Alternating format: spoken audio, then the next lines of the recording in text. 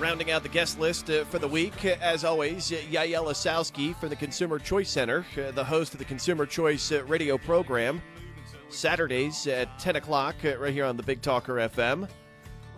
Friend of the program, doing this, that, and the other for us, on the air and behind the scenes. If you go to BigTalkerFM.com, a lot of his web development work showcased through our website, some of the things that he does, the many things that he does to put food on the table for his family. Yael, I hope you're doing well out there in Vienna, Austria this afternoon for you. Yeah, Joe, things are great here. In fact, it's sweater weather, so I'm making sure I've got my nice little turtleneck on. It's already getting a bit chilly.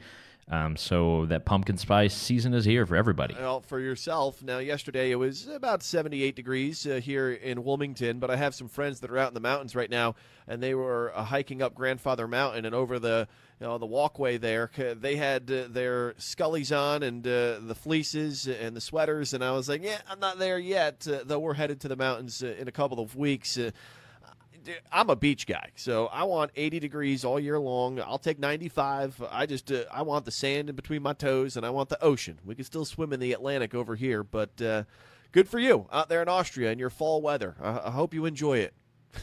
Well, thanks so much. But also, that's the great thing about North Carolina, by the way, is that we do have the beaches, we do have the mountains, and everything in between.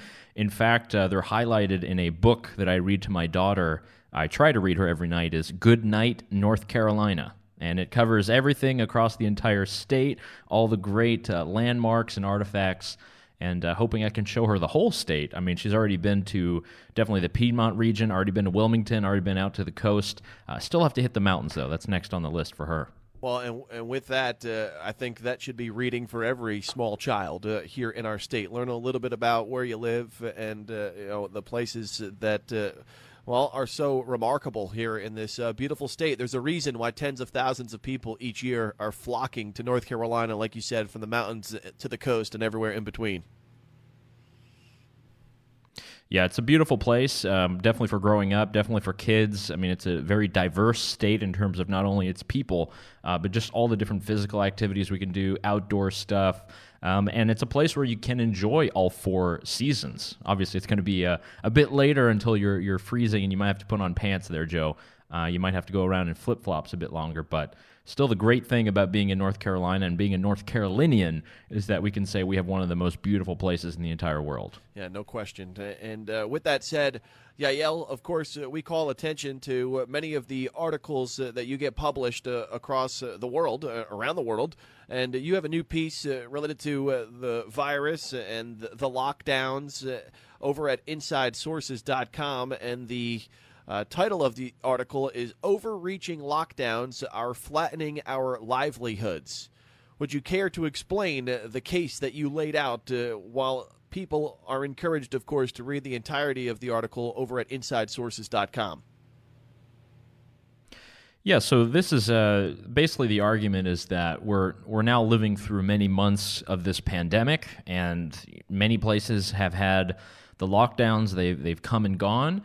And now people are actually understanding the consequences of the places that are going under lockdown yet again. And the places that are going under lockdown again is you have the United Kingdom. There are various parts and various cities that are now putting together new lockdowns. You have in Canada, my home country there, the province of Quebec and Ontario, they're going back under full lockdown. So actually no restaurants apart from takeaway service. In North Carolina, I know we're at phase 3, but still that means that you're not able to go to your favorite bar and enjoy drinks like you were able to with at full capacity. And when we look at the entire idea of these lockdowns and everything that came in the beginning, the idea was to make sure that we did not overwhelm our healthcare systems. And in most places, this did not happen. If that was the goal, it was successful. But now this is being used as yet another strategy to make sure that we eradicate the virus completely, which is never going to happen. We can sit here and play armchair epidemiologist all day, but we're talking about policies that actually impact people's lives. And what we have seen is that when you have government mandates that say that businesses are not able to be open, they're not able to serve customers, that means that these businesses can no longer make any money. and our livelihoods are being flattened. And, it might not be the case in, let's say, Wilmington when you walk down the street, but in many parts of the United States, you still do have these kind of lockdowns. Look at California, San Francisco. We were speaking with someone for our radio show that says in San Francisco, Ban Francisco, they still have a huge lockdown. And what happens in these circumstances is small-time entrepreneurs who do not have the capital of Bank of America or all these larger corporations, they're basically having to go underwater, having to fire all of their employees and figure out a game plan. And that is not a way to live. It's not a way to mitigate the virus. And it's certainly not a way that we're going to continue to feed our families and our people. I think with more of the reactions that we're seeing from scientists and the papers that we're reading, the lockdowns have had very bad effects. Thankfully that was brought up a little bit in the presidential debate earlier this week. But this is something that cannot continue. And somebody has to, kind of sound the bullhorn here. We have to really be cognizant of what happens when government says you're not allowed to do business. Now, this is taking the agency away from responsible businesses who can go out there and provide great services, knowing full well that there is a pandemic. There are ways to mitigate these things, but not even giving people the opportunity to do so is going to be bad, not just for those businesses, but everyone who goes there, everyone who depends on those businesses, both in terms of selling products and going there. And that's not a way forward. It's got to be a more positive way of thinking now. We have to look more towards the end of this, and that means giving people a little bit of responsibility and hopefully a little bit of independence so that these lockdowns won't flatten us anymore. After reading your article over at InsideSources.com, again, the title, Overreaching Lockdowns Are Flattening Our Livelihoods, I was really looking forward to hearing your thoughts, because you have a unique perspective in that you have ties and sources across multiple countries on 2 different continents. And this is information, of course, here within our region that you're getting nowhere else. So to be able to give us a little insight into what's going on in, Montreal, Quebec, what is the EU doing in some of the countries within Europe, and then, of course, how every state has kind of differed in their approach throughout, the United States. With that said, when we look at the global perspective and you see how it's been played out here, we're in the middle of an election cycle, Orange Man bad, all of that, and how it's been politicized here in the States. What's it been like north of the border in Canada and out in the EU? Has it been equally as politically energized, or has it been more from people taking it more from the reality standpoint that we have this situation, we flattened the curve, if that's what you want to say, but by and large we do need to have some type of freedom to go about our lives, try to make a living, and do so in a manner where people feel comfortable in doing it. Well, we've got a very good example right in front of me, Joe. It is, what are we, 2nd of October. There's actually a city election that is happening in Vienna, Austria on the 11th. So it's coming up. They've already got the election posters everywhere. And actually one thing of debate is a little bit about how the lockdowns have been carried out and whether or not we should continue to live under COVID restrictions. So there's actually one party, it's sort of the far-right Freedom Party, they call themselves. They have a lot of their posters that say, we have to stop the corona schikanen. So it's kind of like we have to stop the crazy, ridiculous rules and regulations that are holding people back. So there is this kind of, I guess, there's a big appetite for people who think many of the restrictions are just going too far. They're actually just very politically minded, and they're not really doing much to actually stop the virus. So there's been a lot of debates about schools, but schools here are open. People are only having to wear masks upon entering or if they go out. But, for really, I would say the majority of people, things are getting somewhat back to normal. The lockdown mentality is kind of gone, but it's still there. And there are a lot of people who would love to shut down for much, much longer. But we're seeing that debate being carried out. And I think that's very interesting. We'll see what happens with the local election. Not that your listeners in Wilmington were just waiting on the edge of your seat there for the city council election in Vienna. But, when we have the next round of different elections that are coming not just in the United States, but in different countries, in Spain and Italy, this is really going to have a huge impact. And we're going to see that there's a huge bias now against lockdowns by the voting public, because the voting public, in many ways, they've taken every single precaution that they could. Everybody's gone out and bought their own custom masks now. Everybody's got gloves, and everybody's putting Lysol on everything. So we're living with this, but let's allow ourselves to be open a little bit. So I do see some positive movement. Unfortunately, there are some travel restrictions. Even Germany now says they don't want Austrians to cross the border, people coming from different parts of the country. So that's not a good thing, not a good trend, but still we can go out and do business, and I think that's something that's very important. Maybe globally, everyday people say, listen, we took very significant mitigation steps to try and flatten the curve, slow the spread. Those two very familiar terms and mantras became ever present back in February, March, and the explanation was relatively straightforward. But since then, I think the goalposts have moved in so many different directions that the public lost trust in the way in which those officials were trying to carry things out, and it was never to make the virus disappear or crush the disease. It was meant to extend it out further, so our hospitals and our healthcare workers were not overrun and overwhelmed. And I think when you look at it from that aspect, here in our country, of course, 207,000 people have passed either from or because of something related to the virus, and that's terrible. But for 330 million people in this country,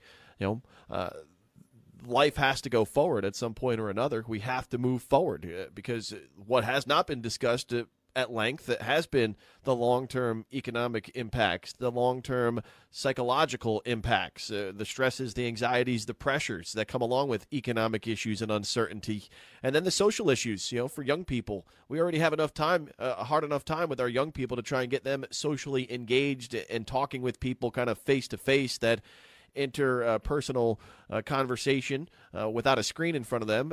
And all of those issues, are going to have some long-term effects. You can't deny that, yet we rarely discuss it. Yeah, it's going to be bad for social interaction. There's no doubt. I'm actually kind of in a COVID limbo myself, Joe. We actually had our daughter who went to preschool for the first time this week, and there's a positive COVID case in the class.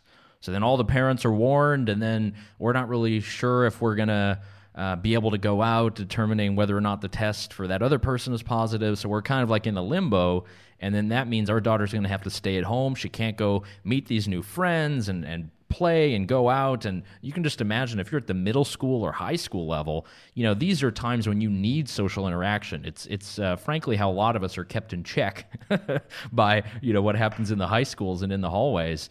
So I do kind of lament that for a lot of the younger people who are living through this. It's definitely going to be something to remember, but I think we have a very healthy society that can push back against a lot of this. And I think in a couple months, this will all be behind us, and we can start thinking about the bigger issues, Joe. Yael Lasowski with us from the Consumer Choice Center, the global grassroots movement for consumer choice. You can find out more about what they do on their website at consumerchoicecenter.org. Also host of the Consumer Choice radio show. It airs at 10 o'clock Saturday mornings right here on the Big Talker FM. Yael, given the, time that you may be at home with the this decision that is kind of getting tossed around back and forth with you and your wife regarding your child in preschool, I'm guessing that you have some other issues that you're able to dig into a little bit further because you're sitting in your house and just kind of waiting to see where we're going to go with this. What else is kind of topped your list of items of interest that you want to talk about here this morning? So one thing that my colleague David and I did, we both host Consumer Choice Radio, but we wanted to do like a nice graph where we compared every single U.S. state by their vaping regulations. Now, I've spoken about vaping before in the program, Joe. Obviously, it's a great potential new technology for harm reduction and getting people to stop smoking. And it's something that is really judged differently in different states. And we made a list showing how harsh these regulations are in various states. North Carolina came out right in the middle, so it got a C grade. Actually, it has a very good flavor law. It has pretty good in terms of online sales. The only thing that dogged North Carolina is the taxes are a bit high, but it is absolutely no surprise to you that the worst states when it comes to vaping, California, New York, Illinois, Massachusetts. I mean, did you really doubt that that would happen? These are states where usually taxes are very high, where they do not allow many of these alternative technologies. They tend to be more paternalistic societies. These are full-time legislators that work all the time. All of these state legislators are paid very handsome salaries. North Carolina, our legislators don't get paid very much and usually always have other jobs. But in all these other states, these are full-time legislators. They just pump out bill after bill after bill, and they've actually made the kind of nascent vaping industry, they've really hampered them with a lot of restrictions, a lot of regulations on flavors, a lot of regulations on taxes, whether or not you can sell online. I mean, that's bad for people who want an alternative. Here's something that the market is providing, and people are not able to access that, and that's a problem. So that's one thing that we've been working on. It's a nice little colored graphic on our website where you can look at your state and your area of the country and see if it's green, yellow, or red. And I think at least the vaping world has had a lot of fun with it this week. ConsumerChoiceCenter.org, where you can find that map. And with that said, it's just a surprise to me. You look at these very progressive states, and we talk about regulations and taxes on that have been put on the people or the products in which people consume as alternatives, in large part to nicotine and traditional smoking. It's just amazing to me. Places like California, Massachusetts, two states that have legalized cannabis, marijuana, for recreational use, yet have put the hammer down on vape products. That's very interesting to see. Yeah, and I'm sorry to say, Joe, but your home state of New Jersey is also in the red. They actually have their own flavor ban and high taxes. Probably not a surprise to you. That's not my home state anymore. Yeah. I disown. There we go. Good man. He's a North Carolina man now. Yeah. I think I heard the intro song at the beginning. Yes, I loved it. That's North Carolina pride right there. And I mean, how do you like your pork? That's the big question here in North Carolina these days, given the fact that the Democrat candidate Cal Cunningham was apparently modeling an apron that said Ambassador of North Carolina Barbecue while standing next to a gas grill with brioche, hamburger, and hot dog buns and a plastic spatula. That's not the way to get in the hearts and minds of North Carolinians who you're seeking for to vote for come election time. Not the way to do it here in North Carolina. Not at all, Joe. I mean, come on. Even having the grill there, man, there was a lot to look at that and criticize. But I'm glad that you did it. That's why people listen to Joe Catanacci in the mornings on the radio. And listen, you have been critiqued ad nauseum on social media based on your smoking skills and your smoker that you recently purchased out in Vienna. Yeah, I mean, look, if I could do a vaping, smoker thing for my meat, it'd be great. But when we're looking at trying to do smoked meat and trying to put it together and you get your big smoker, people are always criticizing how long you put it on there, the different spices. It's a crazy world. If you think politics is bad, that is actually an area where people are even worse. So thank you, social media. Yeah, quickly, what do we have in store for you tomorrow during the Consumer Choice Radio Show? 10 o'clock tomorrow morning here on the Big Talker. So David and I do a really good sort of breakdown of the debate. You probably heard a good amount, but not from David and myself. So we do that, and then we have an interview with Spectator USA editor Melissa Chen. She's actually very good on the Chinese Communist Party. She's very critical of the regime there and gives us some awesome insights as to what's really happening. And she was a former guest on Joe Rogan, so always good to connect the Rogan Catanacci Consumer Choice Radio audience. And, Joe Rogan, of course, being touted as the person that should be the next moderator of the presidential debates. Who knows that'll go on. Talk about a way to overshadow your debate performance, which, middle-of-the-road type people, kind of a little, squirmy the other day from Tuesday's debate with the president, of course. What a way to overshadow it. Just get the Rona, and then all of that goes out the door. Yeah, this is the big story and everyone's talking about, but not going to be on our show. Don't worry, we stick to the facts and the issues. Yael, thanks a lot for the time, brother. Talk to you next week. Thanks, Joe. Bye. That's Yael Lasowski with the Consumer Choice Center right here, only on the Big Talker FM.